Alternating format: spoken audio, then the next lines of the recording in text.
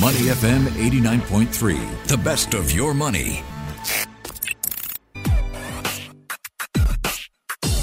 Money and Me on Your Money, only on Money FM 89.3. Welcome to Money and Me. With the S&P 500 so high, should you invest in the S&P 500 in February of 2024? The same sort of question, but transplanted to Japan with the Nikkei at a record high. Does investing in Japan make perfect sense?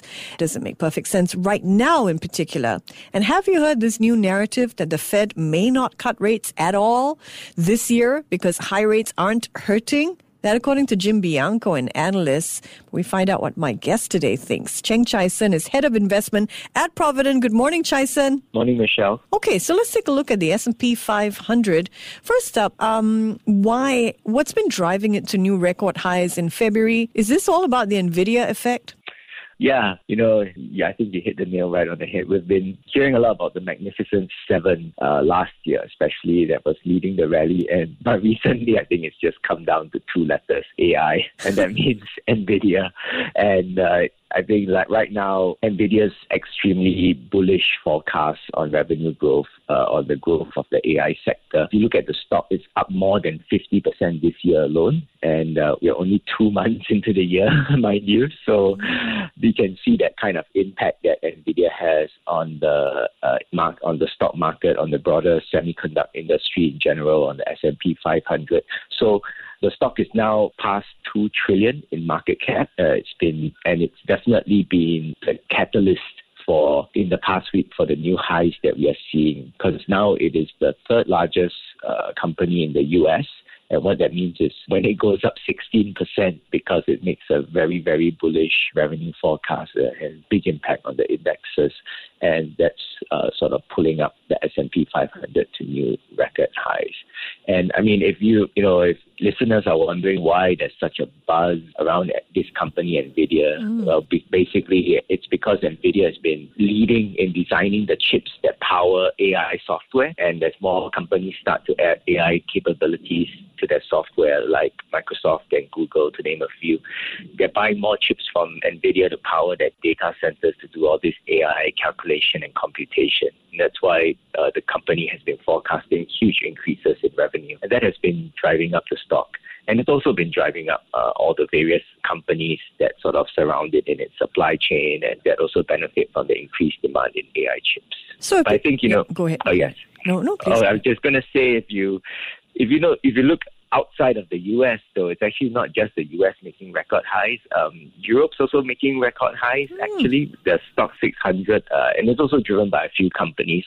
But in Europe's case, it's 11 major companies. Yes, GSK, Roche, ASML from Holland, and Nestle, Novartis, Novo Nordisk, L'Oreal, LVMH, AstraZeneca, and SAP and Sanofi. And all these companies are all pushing European stocks to make new highs. And so I think we can see that 2024 investors are starting to come back into stocks in a bigger way. And this, although it seems like having the stock returns all concentrated in a few names is a bit strange, it's actually not really that strange, because historically, stock returns typically only come from about a fifth, or you can say 20% of all stocks in the market, which means you really have to stay quite diversified or be a very good stock picker.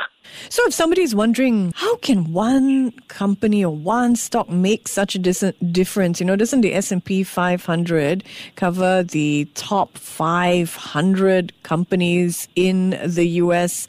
And your answer would be because this is about how large NVIDIA is? So you have to think about how the index is constructed. And so the S&P 500 is market capitalization weighted. Basically, that means how much the company is worth. So if the company is worth more and is bigger, it takes a bigger weight in the index. So any move in that company's stocks will have a larger proportionate effect on the movement of the index.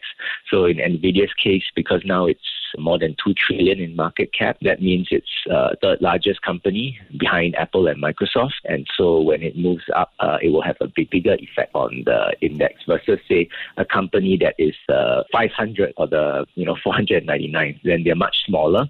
And so even if they move, they'll have a much smaller impact on the index because they are much smaller weight in the index. Thank you for that primer. A lot of beginner investors like to look at index funds because it reduces their risk. The fund costs are relatively cheaper as well. It's an affordable way to closely track the market, let's say.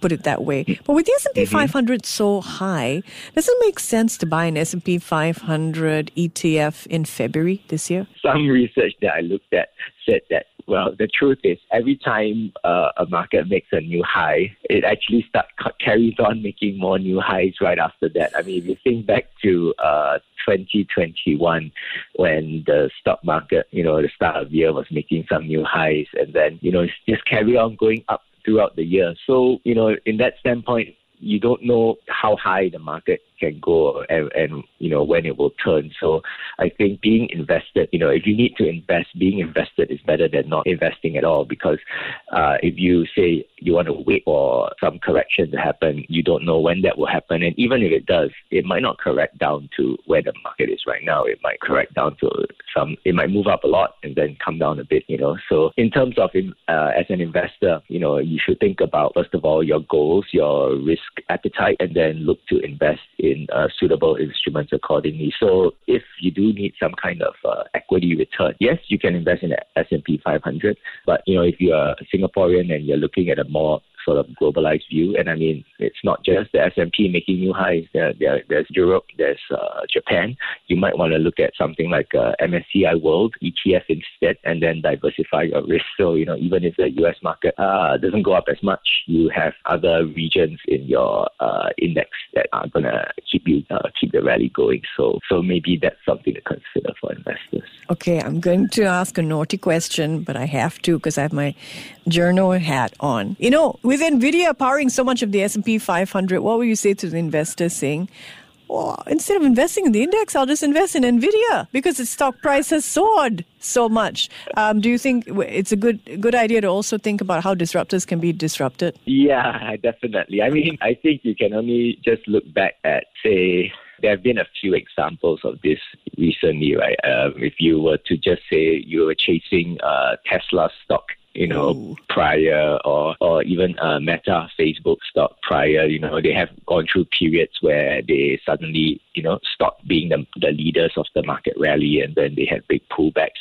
So, I mean, when you buy a single name stock, you're always exposing yourself to the risk. Of course, right now, NVIDIA looks like the market leader, but we honestly don't know what will happen in the future. And even then, what they have projected forecasts, right? It's not, happened yet. So there's always that uncertainty. So, of course, if you get it right, you will be more successful than buying an index. But I think as investors, we also need to consider not just the upside, but the downside. So if you don't get it right, then you are, putting all your eggs into one basket. So that's something for investors to keep in mind. Very sobering words. I would like that framed somewhere in my house. We don't only consider the upside, we need to consider the downside.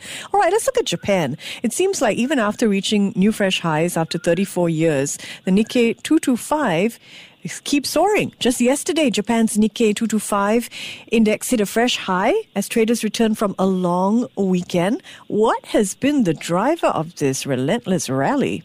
Yeah, that's a very interesting one too. There are a few reasons for this resurgence in Japanese stock. First of all, we have had a recent resurgence in manufacturing. I think according to some analysis done by Nikkei, net profit for listed Japanese manufacturers grew more than 20%, on the year from April to December period. And so this is sort of a major driver, and the auto industry has been driving this. So it's been a big boost for Japanese stocks because, better profits are showing up, and Japanese stocks are generally quite heavy in manufacturing.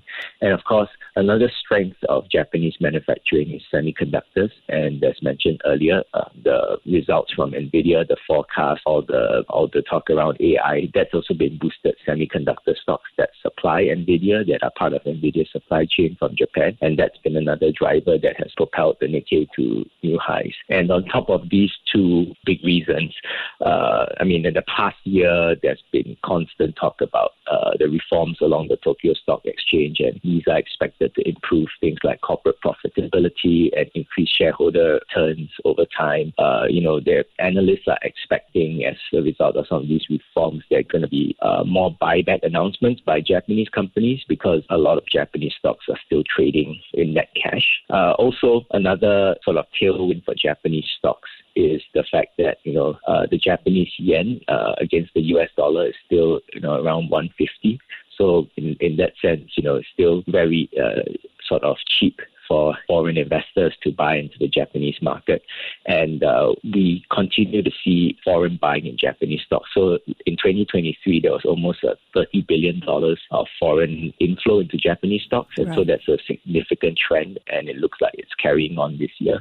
So as global flows continue to go back into Japan, that could be reason for another reason why the Nikkei is making a new high. As you say, global investors have piled into Japan. We've seen that since the start of the year in particular, and that's fueling the country's equity market. So with the Nikkei at record highs, does it make sense to invest in Japan today? I think as part of Provident's investment philosophy, we seek to maintain global diversification. So definitely it makes sense to be invested in Japan, and you shouldn't ignore the Japanese equity market.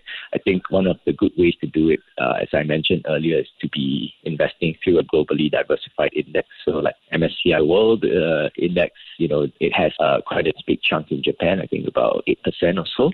And if you have Japanese stocks as part of a globally diversified portfolio, you don't really need to worry about timing it. It's always just going to be in your portfolio, and if it does well, it will provide a boost to your portfolio.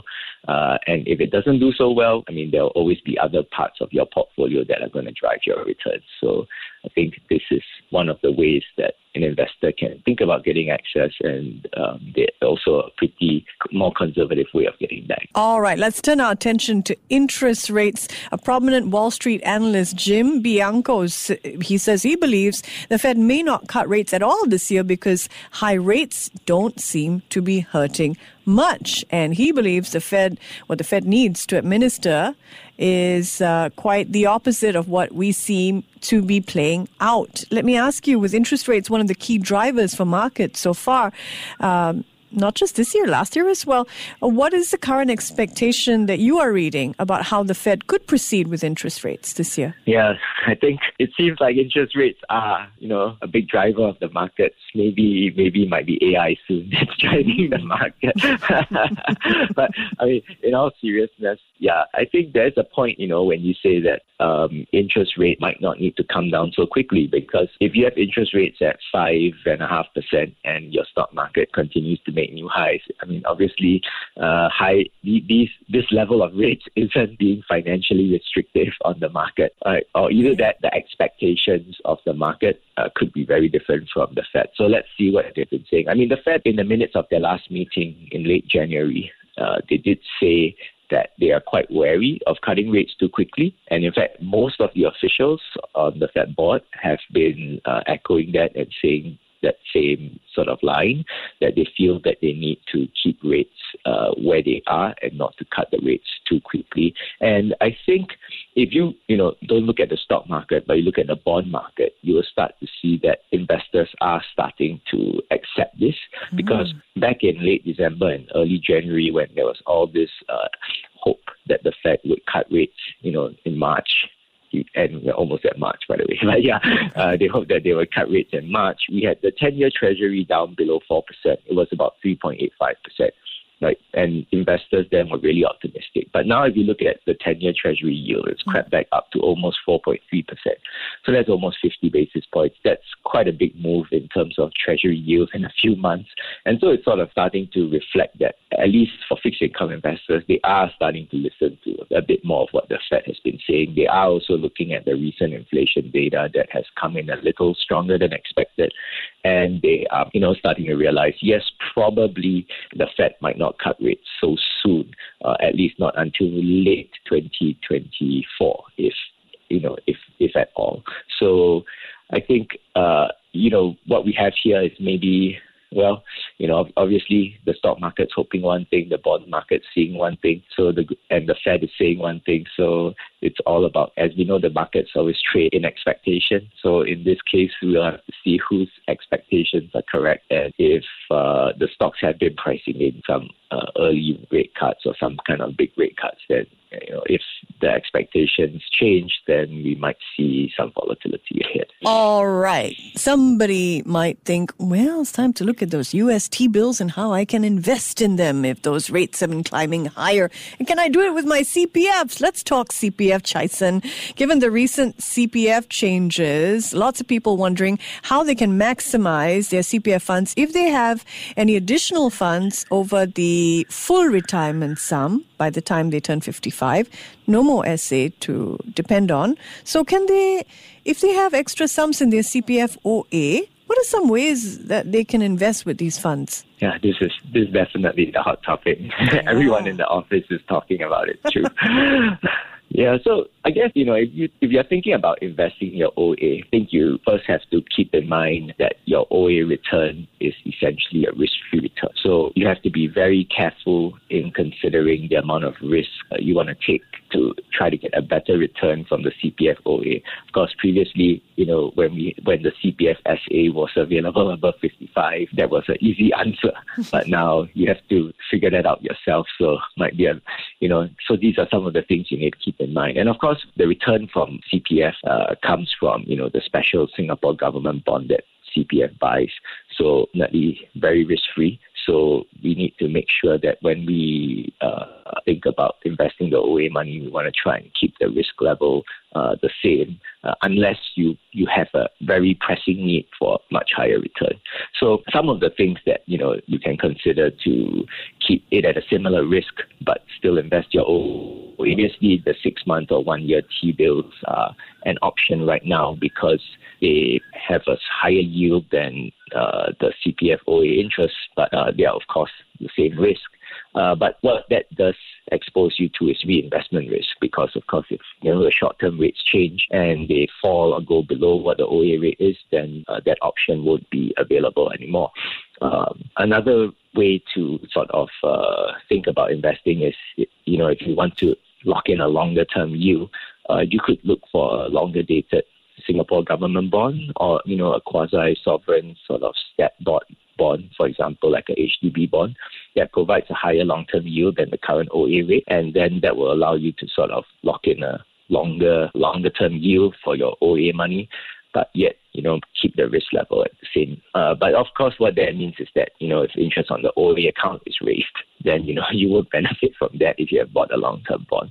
So I think these are some of the, options and considerations that investors need to think about the risk-reward trade-off when it comes to investing in the OA. And of course, there are other options for investing your OA, like buying stocks or buying funds that invest in stocks and take more risk. But if you do need a higher return for your OA, you need to take more risk. I think as an investor, you should really discuss your plans with a trusted advisor to make sure you get some appropriate advice before investing that, because as we all know, CPF is for our retirement, and retirement is an important part of life, so we want to be very careful with it. Oh, riveting stuff. Thank you so much, Chaisen. This has really been very useful and answers a lot of questions that we have heard banded around the office as well. So really appreciate it. Cheng Chaisen is Head of Investment at Provident.